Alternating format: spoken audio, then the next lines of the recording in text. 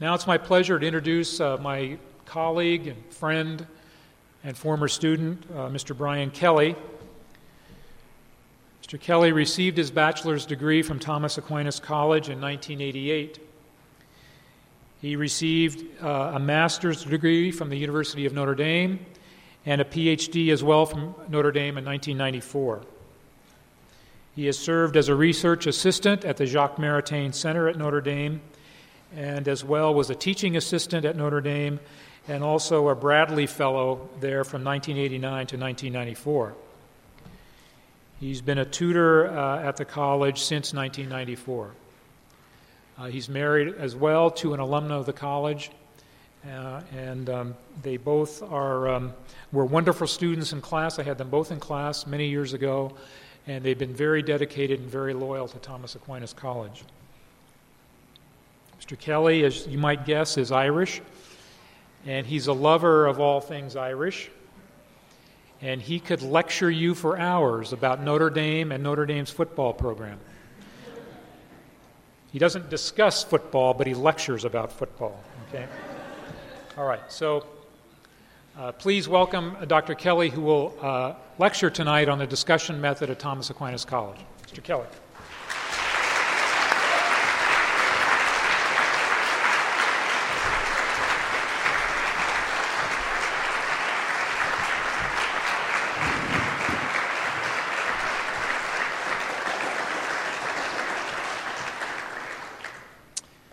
Thank you, Dr. McLean. I am Irish. I've kissed the Blarney Stone 8 times, but I won't lecture for hours.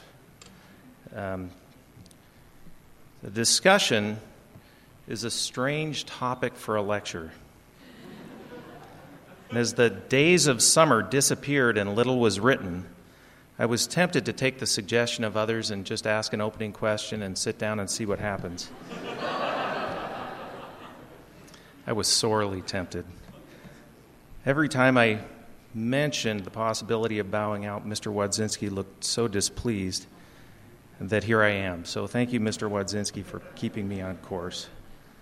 And thank you to the Henkels family. I chose to focus on the discussion method for several reasons. First, because I've always loved it. I loved it before I engaged in it because it sounded so attractive to my American sense of autonomy. In a discussion, I could think of for myself without some professor telling me what to think. But this was not a balanced love, or rather it was a love of self rather than of the truth, a false pride that was opposed to real learning. I came, however, to love it because I enjoyed the give and take of the classroom, the sense that in a common effort, my classmates and I were on the road to discovery. It's exciting to run into a roadblock, to look at each other, to take stock, and then to work a way through the difficulties. So I moved from a kind of prideful sense of myself as a superior individual to a humbler sense of myself as a member of a community working toward a common good. But finally, I love this method and am indebted to it because through it, I was introduced to the wonders and mysteries of the Holy Scriptures, Euclid, Plato, Aristotle, St. Augustine, and St. Thomas. Through it, I came to grasp and hold as my own some measure of perennial wisdom. An additional reason that I have to love this method is that I see it working for my students. Since my own experience with the method as both a student and teacher has been so overwhelmingly positive, I was led to wonder about this. Why does our method work so well? It might be suggested that it puts students at ease and creates an environment conducive to learning, or that it tends to lead the students to think about things in the proper order, or that it tends to arouse the mind of the student to think actively about the truth, or that it tends to make the student more circumspect about what constitutes a coherent answer, or that it tends to make the student more circumspect about what constitutes a coherent difficulty or objection. On the other hand, someone might suggest that it merely appears to work because it tends to flatter the student. Such a one might say that it is because I myself have been formed in this method that I think I see success when I see students conforming to my own intellectual habits. I certainly am aware that our students do not always make an easy transition into other programs with other modes of teaching. When I went to graduate school, I followed other graduates. Several of the professors had less than glowing things to say about T.A. Sears. Was our method of teaching in some way responsible for this reaction? This is worth thinking about too. Regardless of my personal love for the discussion, I think that it is worthwhile to pause at the beginning of the school year and think about our method. We are gathered in this beautiful setting not to enjoy the wholesome mountain air, but because we love the truth. Not just the truth that we have already acquired, but also the truth that we pursue. We want to get the truth. And as the hunter wants to have the best equipment, we want the most efficient means of attaining our goal. We should think about this then. Are we using the right method? If it is more efficient to listen to a teacher unfold the truth for us, then we should consider changing our approach. Or you, the student, should consider going elsewhere to a place more conducive to learning. There's certainly no shortage of critics of our method. Perhaps the most common objection is that it is the blind leading the blind. Students, by definition, are the ones who do not know. It seems strange, then, that they're the ones talking. Since they do not know what they are talking about, the discussion is bound to be messy and inefficient, wandering frequently from the point and treating the subject matter in a most disorderly fashion. Furthermore, even if they stray into helpful territory, since they do not know, they might not even recognize that they've said something helpful. Now, our method might be attractive for many reasons, but is it really more efficient than the lecture method? When Mr. Wadzinski asks for a Friday night lecture, he suggests that the lecturer should aim for about 45 minutes, maybe an hour. In the history of the college, I don't believe that we've ever scheduled a class for less than an hour. One proponent of the discussion method insists that it requires at least 2 hours. And if we compare the amount of material covered in a 45-minute lecture with that covered in a 2-hour discussion, I'm afraid we'd have to admit that much more was covered in the lecture. If you sat down after an hour-and-a-half class and tried to summarize where you got in the discussion, I suspect that the summary would take less than 5 minutes to read, probably a lot less. 4 years may seem like a long time, but the seniors will probably tell you that the time has flown by. If you can accomplish so much more in less time with the lecture method, and all you have is 4 years to make a beginning, it might seem a grave error to opt for the discussion. Another objection is that the cumulative effect of using a sloppy and inefficient method is a habit of disorder. It is the case that the manner in which you approach intellectual matters day in and day out for 4 years will have a large impact on your intellectual customs.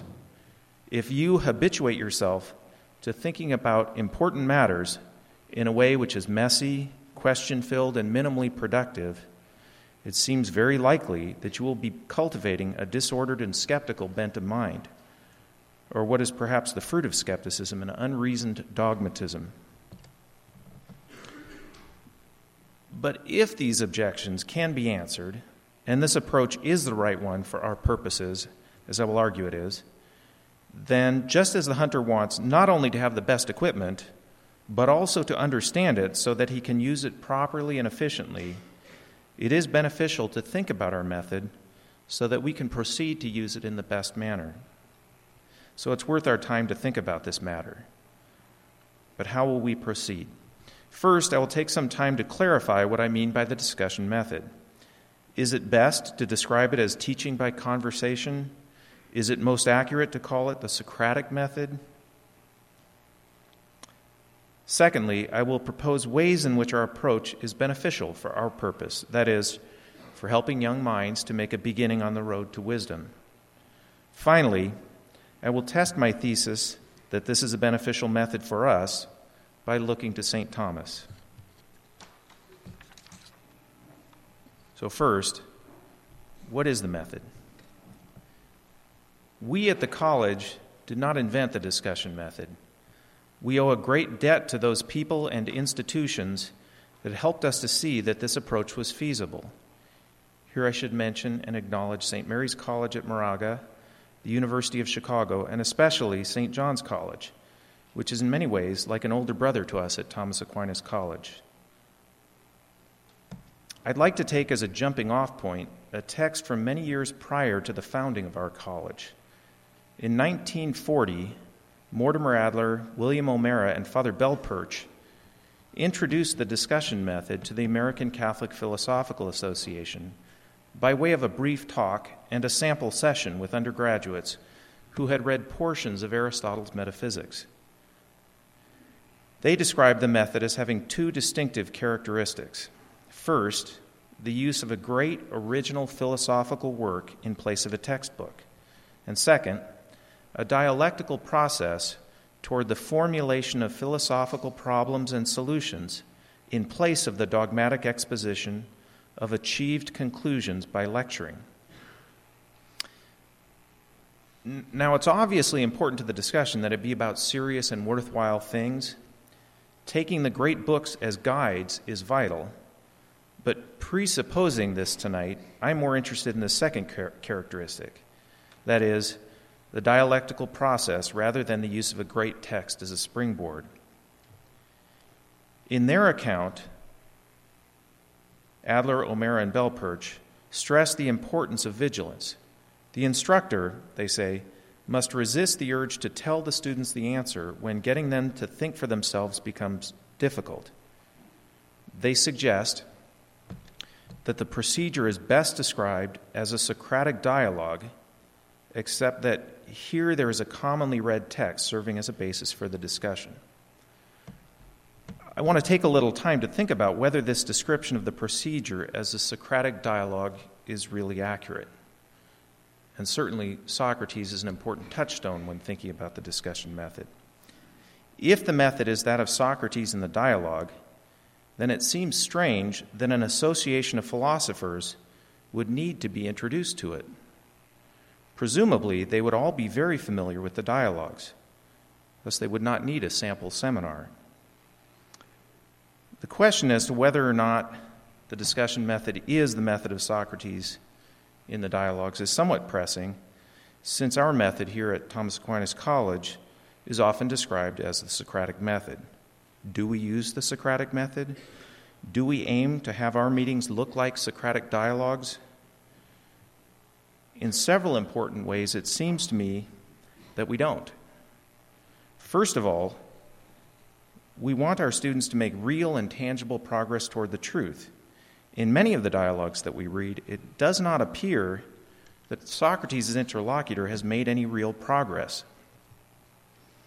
I don't think that Meno has arrived at the truth by the end of his conversation with Socrates. It's clear that the slave boy, on the other hand, comes to grasp how to double the square. And perhaps the slave boy is the ideal Socratic interlocutor.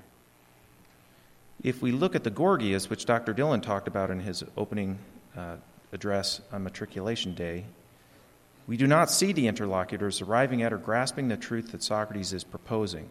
Focusing on Polus and Callicles in the Gorgias and Protagoras from the dialogue named after him, the exchange seems even to be antagonistic, either from one or both sides.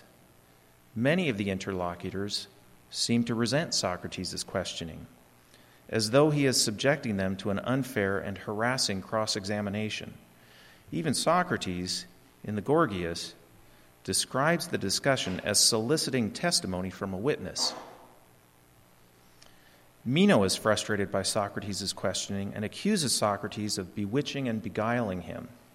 He says, If you were to behave like this as a stranger in another city, you would be driven away for practicing sorcery.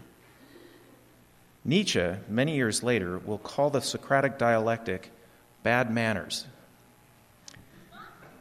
I think it is clear that Socrates intends good for the interlocutor, but it's not clear that his approach is effective. We see instances of his interlocutors lapsing into silence to avoid perceived manipulation. If we think about the power of the dialogues, it seems that the dialogue is most effective not on the actual interlocutor, but rather on the hearer or the reader. Many of the dialogues are even told as remembered accounts from a hearer rather than as a simple narration of an event, as though the Socratic interrogation is most effectively presented when it is experienced indirectly, or as though the hearer must be removed some distance from the dialogue to be appropriately disposed to hear it. The symposium, for example, begins with Apollodorus telling Glaucon about a conversation that had taken place many years before, which he had been told about by Aristodemus. I'm not sure my calculation is correct, but it seems that the conversation is third hand, and it's clearly from many years past. And of course, the dialogues are great literature. The reader and the third-hand listener are not directly subjected to the Socratic scrutiny. They can enjoy the action because they suffer no discomfort or embarrassment. Even if in reading it you agree with a position that is overthrown, you are not the one summoned to publicly testify against yourself. You are not in the Socratic hot seat. Thus, the dialogues make great reading, even if they did not succeed in teaching. We aim to succeed in teaching without necessarily producing a script which we would ever want anyone to read. I've often been grateful that we don't allow recording devices in class. In this regard, it helps that it is a conversation among several. Whereas the dialogues often consists of Socrates and one interlocutor, in our classroom there are reinforcements. The glare is not so uncomfortable when you are around a table with many, though not too many, friends. If you are moved to lapse into a thoughtful silence, there are others to carry the conversation temporarily. Here there's a gentler touch. It's easier to escape a false opinion when you can step aside and think, and when it's not always a matter of being shown up. It is a good thing to admit when you are wrong, but human nature being what it is, it's much easier to let go of an error when you are not required to say it publicly. In our discussion, you are free to be shaken by a distinction or an objection and to mull it over quietly. In the Socratic give and take, there's no escape. Our indirect approach, an effect of the size of the discussion, is less abrasive and smacks less of manipulation. I'm not suggesting that Socrates manipulates, but I get the sense that it feels like that sometimes. We might add that whereas Socrates generally directs the course and content of the dialogue, the discussion method leans more on the student to initiate questions and propose answers. To establish a contrast, I'll read a portion of Socrates' exchange with the slave boy. Socrates, tell me, boy, do you say that a figure double the size is based on a line double the length? Now I mean such a figure as this, not long on one side and short on the other, but equal in every direction, like this one, and double the size, that is 8 feet. See whether you still believe that it will be based on a line double the length. Slave boy, I do. Socrates, now the line becomes double its length if we add another of the same length here. Slave boy, yes indeed. Socrates, and the 8-foot square will be based on it if there are 4 lines of that length. Slave boy, yes. I counted, and Socrates had 104 words, and the slave boy had 5. Hopefully, your experience of classes this first week has been different enough that I do not have to belabor the point. In the discussion method, the tutor strives as much as possible to get the student to propose the right moves and to capture and formulate the right questions, difficulties, and solutions. These considerations would suggest that the Adler-O'Mara-Bell-Perch characterization of the procedure in class as a Socratic dialogue is not really accurate. Does this mean that our method is in no way Socratic? I think that this, too, would not be quite accurate. Our procedure in class is a conversation, and it has in common that the participants must take responsibility for their own views. If the instructor teaches, it must be primarily by way of drawing the students to make the connections which correct an error or lead to a positive advance. Socrates is famous for speaking of his role as that of a midwife, helping others to give birth to their ideas by asking them probing and constructive questions. I think that the tutor will do something like this in class, and one's classmates will also. Although Socrates' image seems to presuppose that you already have the idea within you, that is, you are already pregnant with knowledge, and all that is needed is to bring it forth by giving birth. This fits with his notion of knowledge as recollection. We here don't think that the student already has the knowledge actually within him, though we do think that our reason enables us to move from what is already known to what is unknown and to be informed by reality. So even if the image of the midwife is problematic, we still think that the tutor helps the student and the students help each other to come to explicit knowledge. So in a way, our method is not Socratic. It's more direct, more student-driven, more of a common effort, and in a way it is Socratic. It makes the students more responsible for his views, and it uses questions to draw out the consequences of these views to help the student arrive at knowledge. In fairness, we don't see Socrates in the same setting as our tutors, in a classroom with good-willed and studious lovers of wisdom. If we did, then we might very well be astonished at his ability to draw students into lively conversation. I think that's most likely. Returning for a few moments to the Adler-O'Mara-Bell-Perch description, we noted that they counseled that the instructor should resist the urge to tell the students the answer.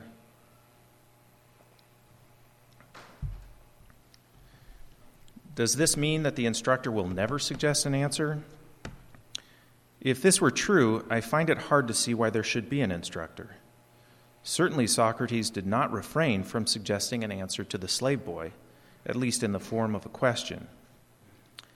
And if it were detrimental to the student to have the answer proposed by another, then it would be detrimental to one student to have another student propose the answer. But it would be a very strange conversation if no one could offer any solutions to difficulties. If the instructor is a part of the conversation, and the conversation is a common effort, it is unnatural that he could never suggest an answer.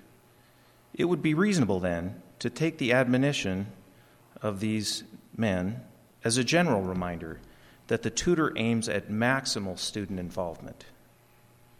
So how would we sum up and describe the discussion method?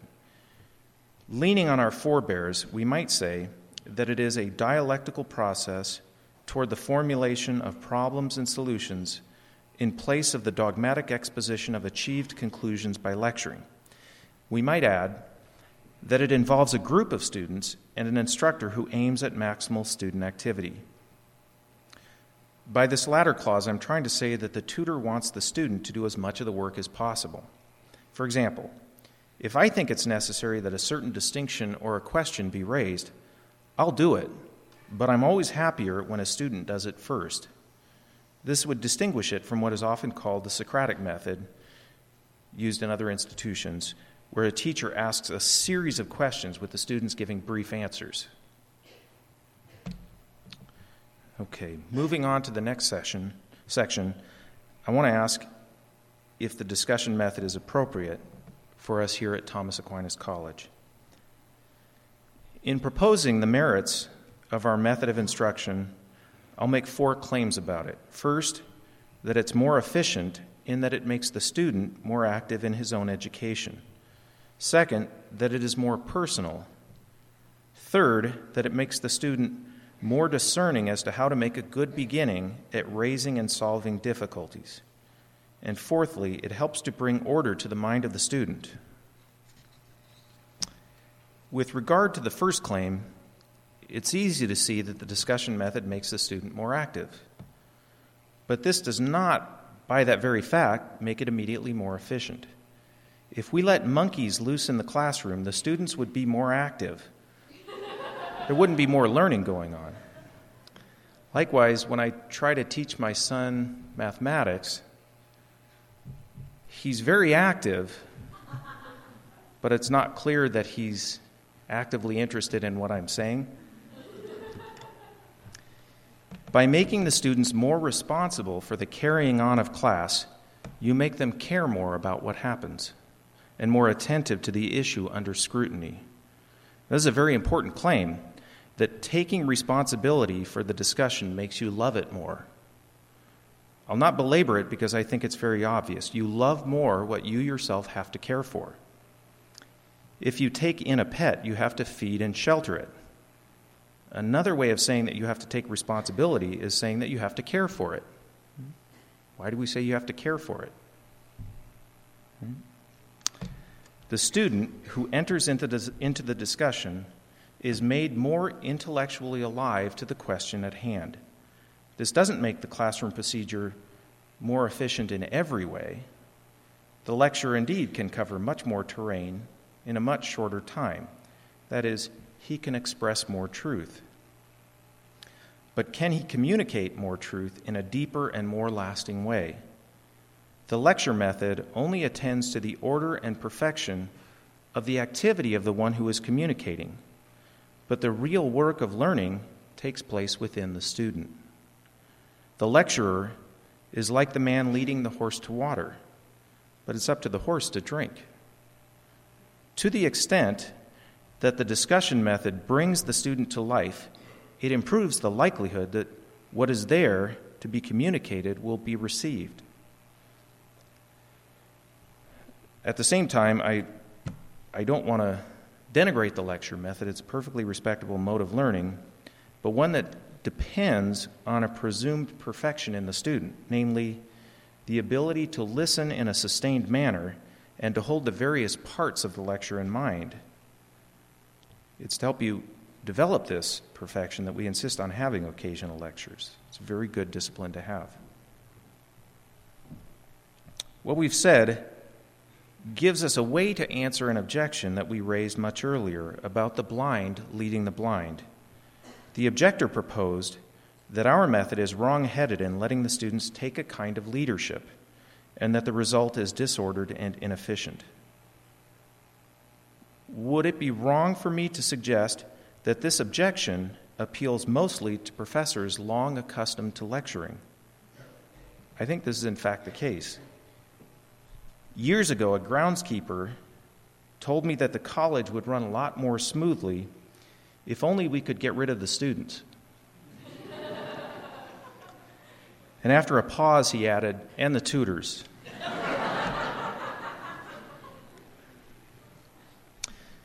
If you allow students to take the initiative, it will involve some messiness. Almost all learning is a messy process. The reason teaching is necessary is because of ignorance. And ignorance is a disorderly, mess-making principle. If you clean the process up too much, you lose contact with the student. If you make teaching too tidy, you lose learning.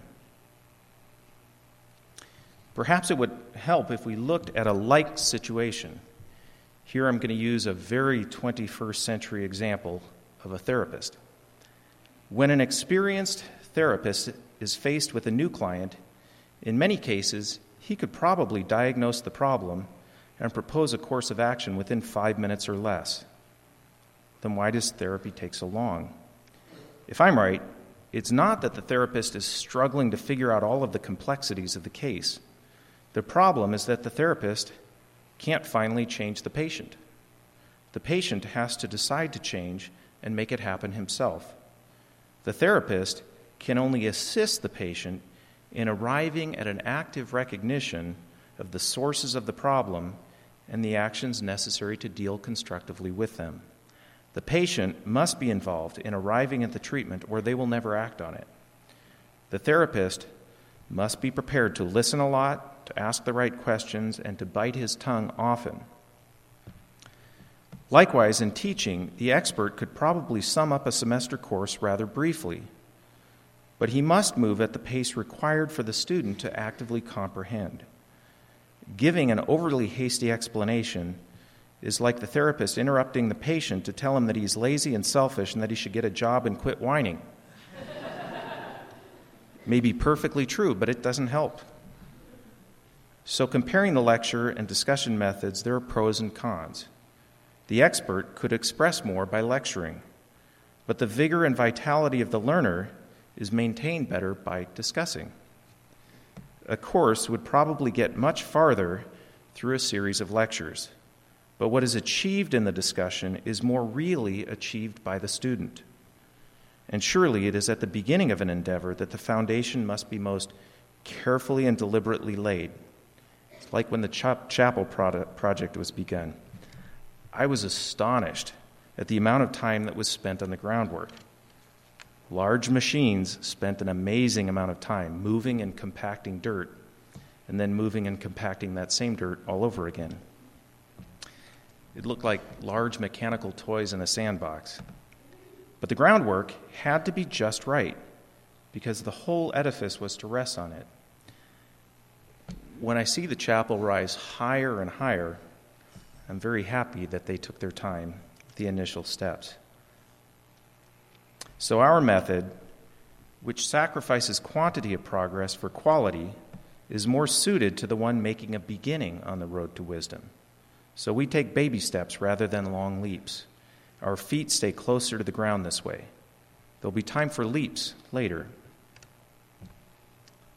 The second claim is that the discussion is more personal. I mean by this that it's more directed to the individual students taking part. A great lecture might be given from notes yellowed by age, but it's not clear that it will address the difficulties of the students in front of the lecturer here and now. The student, by definition, is one who needs formation. It's not likely that the professor will be able to gauge exactly what level of formation and deformation the student has already achieved. That is, where his mind is or what difficulties impede him right now. Even if he should have thought of the student's chief difficulties, how likely is it that he can express it in such a way that the student understands that the professor is expressing his own difficulty? Often we are burdened by difficulties that we have not adequately articulated even to ourselves. And when the lecturer completes one stage of the argument and proceeds to the next, it's hard to know that the students have understood the first conclusion so that they can apply it in the next part of the argument. And if he pauses from his lecture to ask questions to see if they've really understood, he is to some degree leaving the lecture method and participating in the discussion method. In the discussion, the students themselves have to put into words their own difficulties and objections and conclusions. They articulate them as they come to understand them, and so the argument does not overleap them. Progress is made when lights go off in the student's head rather than when the lecturer decides he's said enough. So the discussion is more personal as opposed to impersonal, in that it matters who the individual student is, and the procedure in the classroom will likely look very different depending on what their personal difficulties or insights are. So I'm often surprised teaching the same course in the morning and the afternoon just how different the discussion is. Depends on who's in there and what their questions and difficulties are. And a small example of a way in which the discussion method can address your personal difficulties, I take from an experience I had when I was a student in senior theology. Something was proposed that didn't make any sense to me, didn't seem to fit the text. And I was able to ask about that. And what was said didn't seem to fit the text, so I was able to ask about that again. Now, it turned out there was a very simple difficulty. I had a defective text.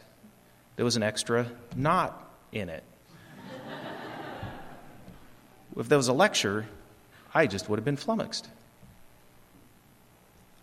As it was cleared up quite simply by comparing texts.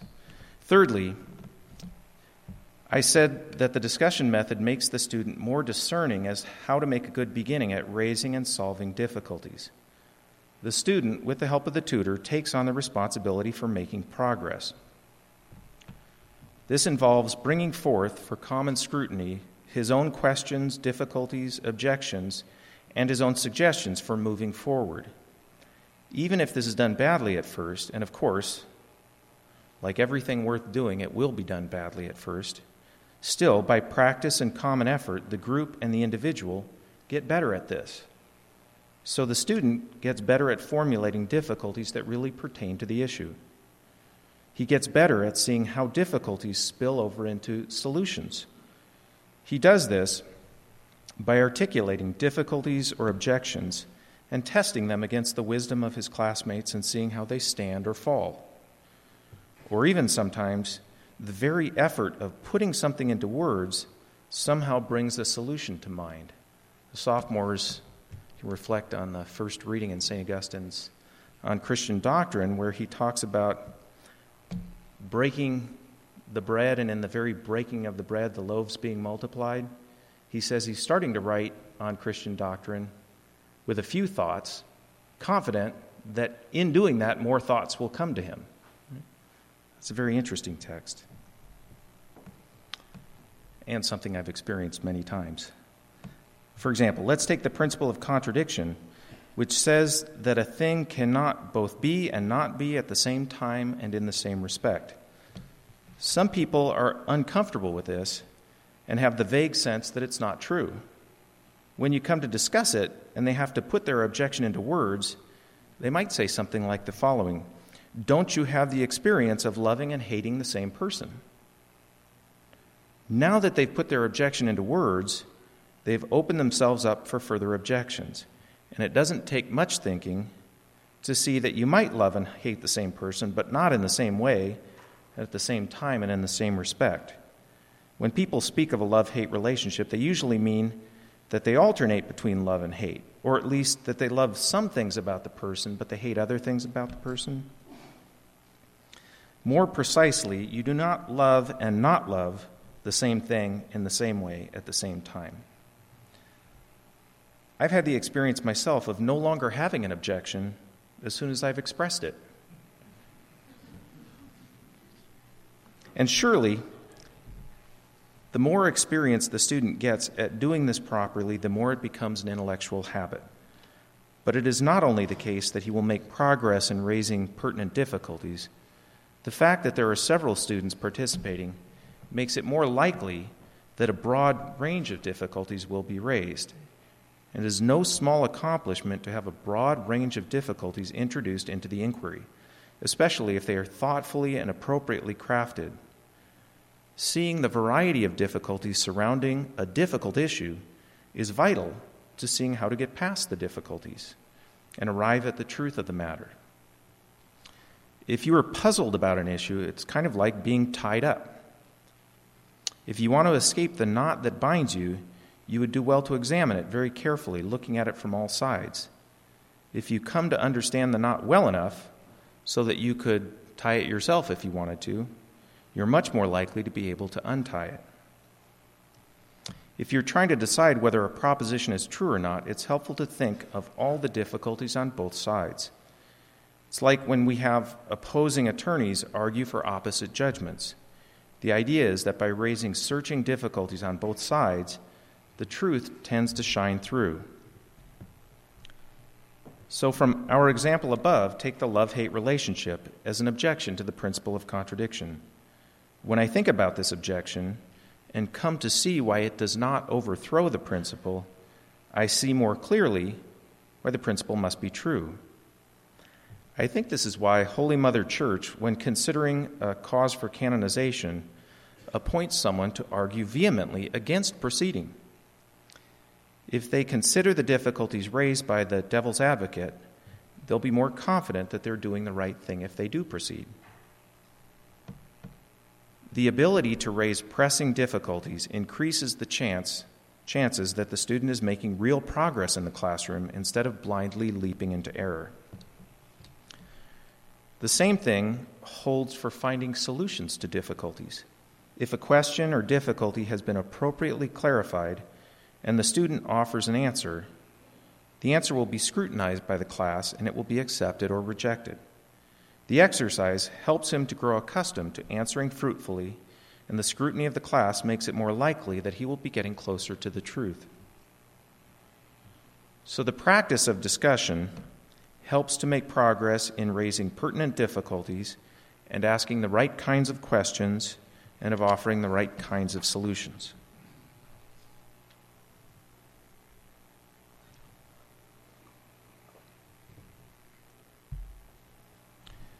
I said, fourthly, that the method tends to produce order in the minds of the students.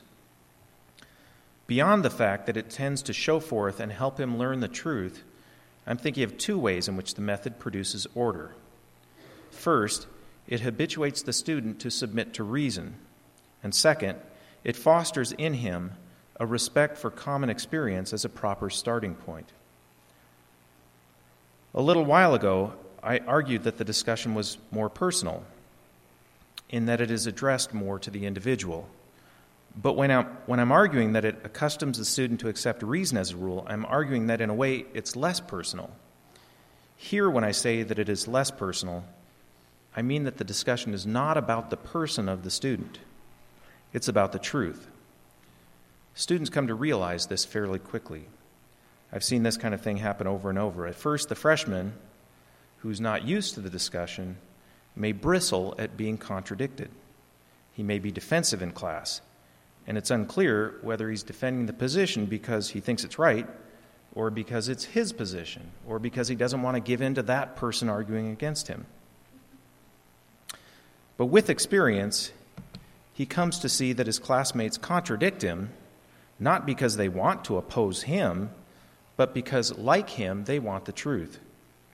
It sometimes takes a while to reach this level of comfort, but it helps when the opposition comes from someone manifestly on your side.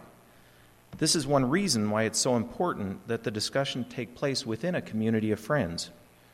We adapt among friends in a way that we don't when we wonder about the motives of those around us. It also helps when you work with the same group for a whole year and become very familiar with them and how to hear the things they're saying. I think it also helps to maintain a certain level of formality, calling each other Mr. and Miss. So, the more we grow accustomed to reasoned discourse, the more we have achieved a proper subjection of ourselves, our will, our passions, and our opinions to reason. This consideration helps to address a difficulty that was raised at the beginning of the lecture. Then, I wondered whether the apparent success of our method was in fact due to a kind of flattery. Something like this happens, for example, when children give performances and you praise them despite the fact that they really didn't perform as well as your words might suggest.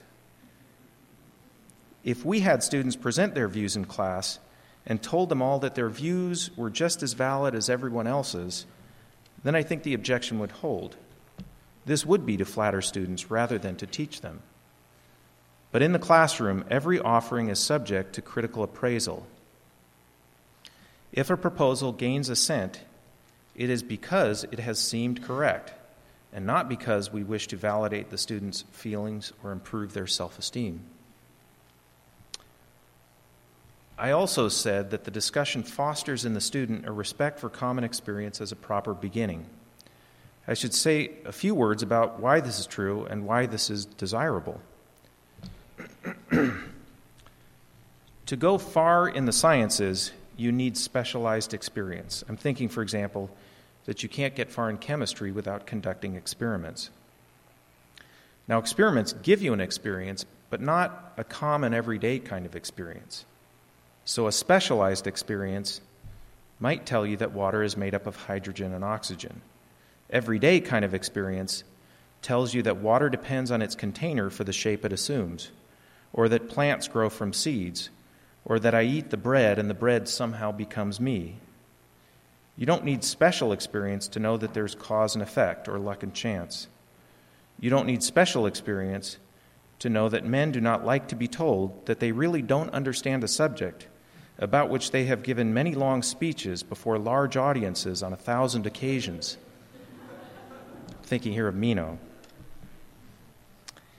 In the experimental sciences, I said that you can't get far without specialized experiences. However, you cannot even make a beginning in the sciences without common experience. Specialized experience will help you to come up with laws of motion. Common experience allows you to know what motion is. And surely you cannot begin to have a scientific investigation if you don't know what you're talking about. And surely, as you proceed to specialize, you don't want to lose track of the common experience which provides the very basis for your endeavor. So it's vital for the beginner to look to common experience to provide a sound foundation for his enterprise. Now, the student who is expected to discuss with his fellow students is urged not to introduce outside sources. This means that he should not appeal to a text that the class has not read and discussed in common. For the freshman, this also means that it's not really desirable for you to illustrate your points by referring to popular movies. I probably haven't seen them, so. This also means that you should not argue for your point by appealing to a kind of experience that is specialized or peculiar. This would leave your classmates no resource to assess your claim. But this leaves in play the kind of experiences had by all. In fact, without appealing to common experience, you could not fruitfully discuss the text. Your discussion of the definitions of Euclid, for example, while it's not properly about bodies, presupposes an experience of bodies with their threefold dimensionality. So the confines and strictures of the discussion method invariably tend to make the student discuss and think about the starting points in terms of common experience, which is a very good thing for his intellectual habituation. For these reasons, then, because in it the student is more active, it brings to bear the particular strengths and weaknesses of the individual, it improves the student's ability to raise and settle difficulties, and it forms his mind with a proper orientation to reason in the world around him, I think that the discussion method is an excellent tool to use in making a beginning on the road to wisdom. It helps the student to grasp in a deliberate way sure founding principles. It helps to order his mind to the proper sources, and it hones his abilities to wonder constructively. Now for the final part. In a school devoted to the mind and method of St. Thomas Aquinas, it would hardly be fitting if I did not pause to test my thesis against the words of our master. I won't look to find him proposing the discussion method. I don't think he does. But I will look to see if the discussion method is in keeping with what he says about teaching. And here just a personal thought about St. Thomas and the discussion method. I've often thought that it would be tough to have St. Thomas in class. In the discussion method, there's a real benefit to having a range of gifts and intelligence brought to bear in the discussion, but it has to be a compatible range. St. Thomas was once asked what gift he was most grateful for, and he replied that he had understood every page he had ever read. I think that's astounding.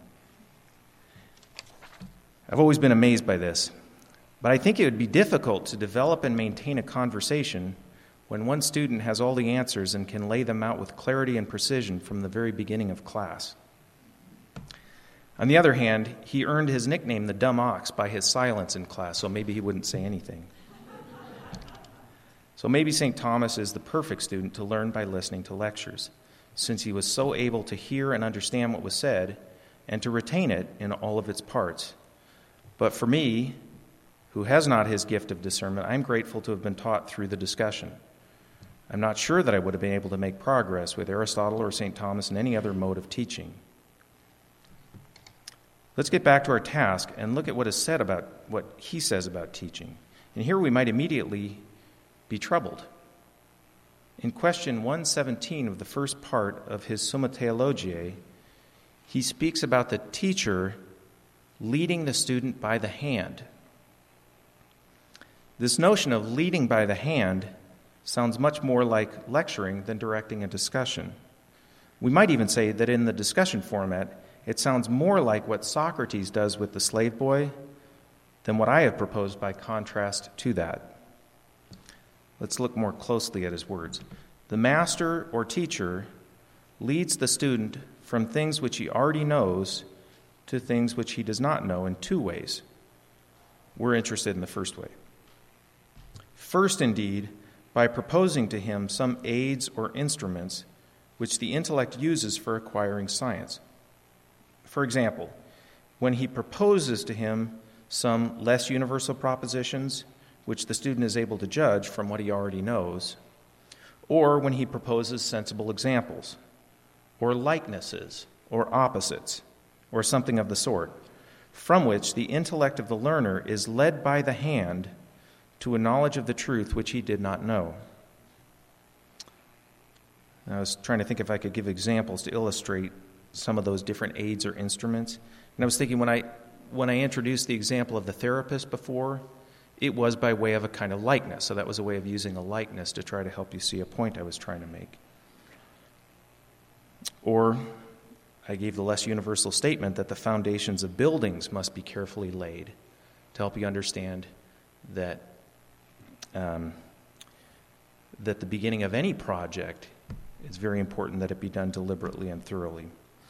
Or when I talked about Socrates, there I was in a way using a likeness and in a way using a difference. I was drawing comparison and contrast to show ways which were what we do is like what he does in the dialogues and ways in which it's dissimilar to help us understand more carefully what we do. Okay. So, thinking about this text of St. Thomas, we ask, is the discussion method compatible with the notion that teaching is accomplished by these kinds of aids or instruments, and that teaching is a leading by the hand? Now, the teacher makes use of these aids when he pays special attention to the actual condition of the student. That is, when he's attempting to connect the truth aimed at with the knowledge in the mind of the student. It's in keeping with what we said earlier that the experienced lecturer may have a host of less universal propositions or examples or likenesses or opposites in mind, but that the discussion method, sacrificing the order and efficiency of the expert, is at pains to connect with the actual condition of the student. The student speaks and reveals his knowledge and his ignorance. This puts the instructor in a much better position to give helpful illustrations. It's also worth noting that the students help each other here. Since they live with each other and are a community of friends, they know each other perhaps better than the tutor. Since they are more peers, they might be better equipped at times to give examples or illustrations that are more proportioned to their classmates. Above all, the image of leading by the hand emphasizes the notion that the leader and the led stay in contact. In this sense, the discussion method is an especially appropriate method of teaching, not just because it aims at a slower baby steps procedure, but also because the student is always free and is in fact encouraged to let the tutor know whenever he loses the thread of the conversation, whenever he loses grip. St. Thomas also speaks in this context of the teacher as similar to the doctor. Here he's teaching again by way of a likeness, and it's worth thinking about this likeness. The body of a man is by nature inclined to health. When it functions properly, it is healthy or it's working to heal itself. The doctor recognizes this and works to support and stimulate the efforts of the body to heal itself. The doctor steps in when the body needs help, but he prefers above all to let the body heal itself. You'll sometimes recognize a good doctor by what he doesn't do. A lot of doctors want to heal everything by means of medication or surgery. But the good doctor sometimes, although he sometimes will prescribe pills or tell you have to have surgery,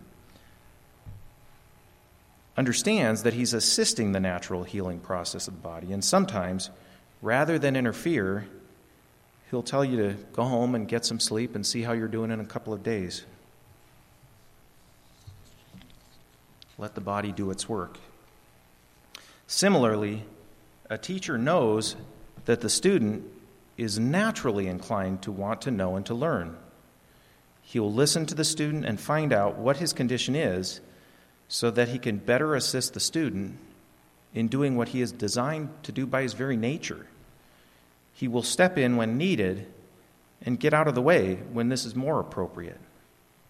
This likeness, then, between a doctor and a teacher suggests that St. Thomas does not mean to oppose the discussion method which allows the student to pursue the truth more actively. I also thought it might be worth looking at how St. Thomas actually teaches in some of his central writings. And here I'm thinking of his dialectical format in the Summa Theologiae and other places. Here, I should quickly summarize because not everybody's read St. Thomas. He'll take up a question, right? And he'll ask the question, right? Then he'll propose certain arguments which fall on one side of the question that we called objections, and then he'll invoke some authority which causes you consternation about those objections, which goes against those objections. Then, as a teacher, he'll lay out the central argument, and then one by one, he'll take up the objections that were raised earlier and address them. Now, if you think about it, it kind of has the format of a discussion of sorts. Right? Some people weighing in on one side, and then somebody weighing in on the other side. Suggests that it's good to look at things from different sides, and it does, in a way, smack of a discussion. Now, it might be an opinion, but it's also based on historical fact, because this method of writing was based on public disputations of questions, which were held in the Middle Ages, where the students would gather, a question would be asked, there would be one student appointed as a responder, and other students would come up and raise objections. They would argue on one side of the position, and the student would try to answer as best he could each of those objections. And then the teacher would come in and try to give some resolving sort of treatment of the question and so on. So St. Thomas's own mode of writing is based on that discussion format of a medieval dispute. And in fact, he himself took part in many such disputes. Finally, let us look at the advice that St. Thomas gives to Brother John in his wonderful little letter, which I passed out so that if I did nothing else for you, at least I sent you home with something. Here, St. Thomas recommends that Brother John enter by the small rivers and not go right away into the sea, because you should move from easy things to difficult things. I argued earlier that the discussion method slows you down. You proceed by baby steps and not by leaps.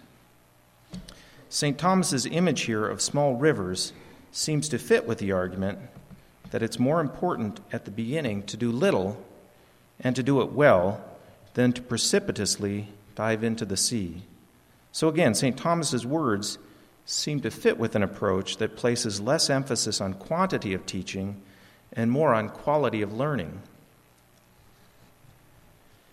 But at the end of my reflections in the beginning of the school year, I find it comforting to think about this image of the small rivers or little streams. If we're aiming to make a beginning, we must take up the humble tasks before us. By wrestling with the definition of a sign, by learning how to make the equilateral triangle, by memorizing conjugations and declensions, we are entering by the small rivers. But small rivers flow into bigger rivers, and bigger rivers ultimately flow into the vast ocean. I've been at the college many years and have been colleague to my own teachers for long enough that some memories of my time as a student have probably faded from their memory. At least I remember certain events that I hope that they don't. I want to tell them tonight that I remember what they did for me and take this opportunity to thank them for introducing me to the discussion method, and more importantly, for helping me to gain a little window into the perennial wisdom of St. Thomas so that I might, to some degree, be freed from slavery to ignorance and to error. So I end with thanks to Mr. DeLuca, Mr. Kaiser, Miss Day, Mr. Newmeyer, Father McGovern, Mr. Suzanka, Winfrey Smith, Mr. Berquist, Mr. McLean, Mr. Shields, Mr. Richard, Mr. Ferrier, Mr. Dillon, Mrs. Guston, and Mr. MacArthur.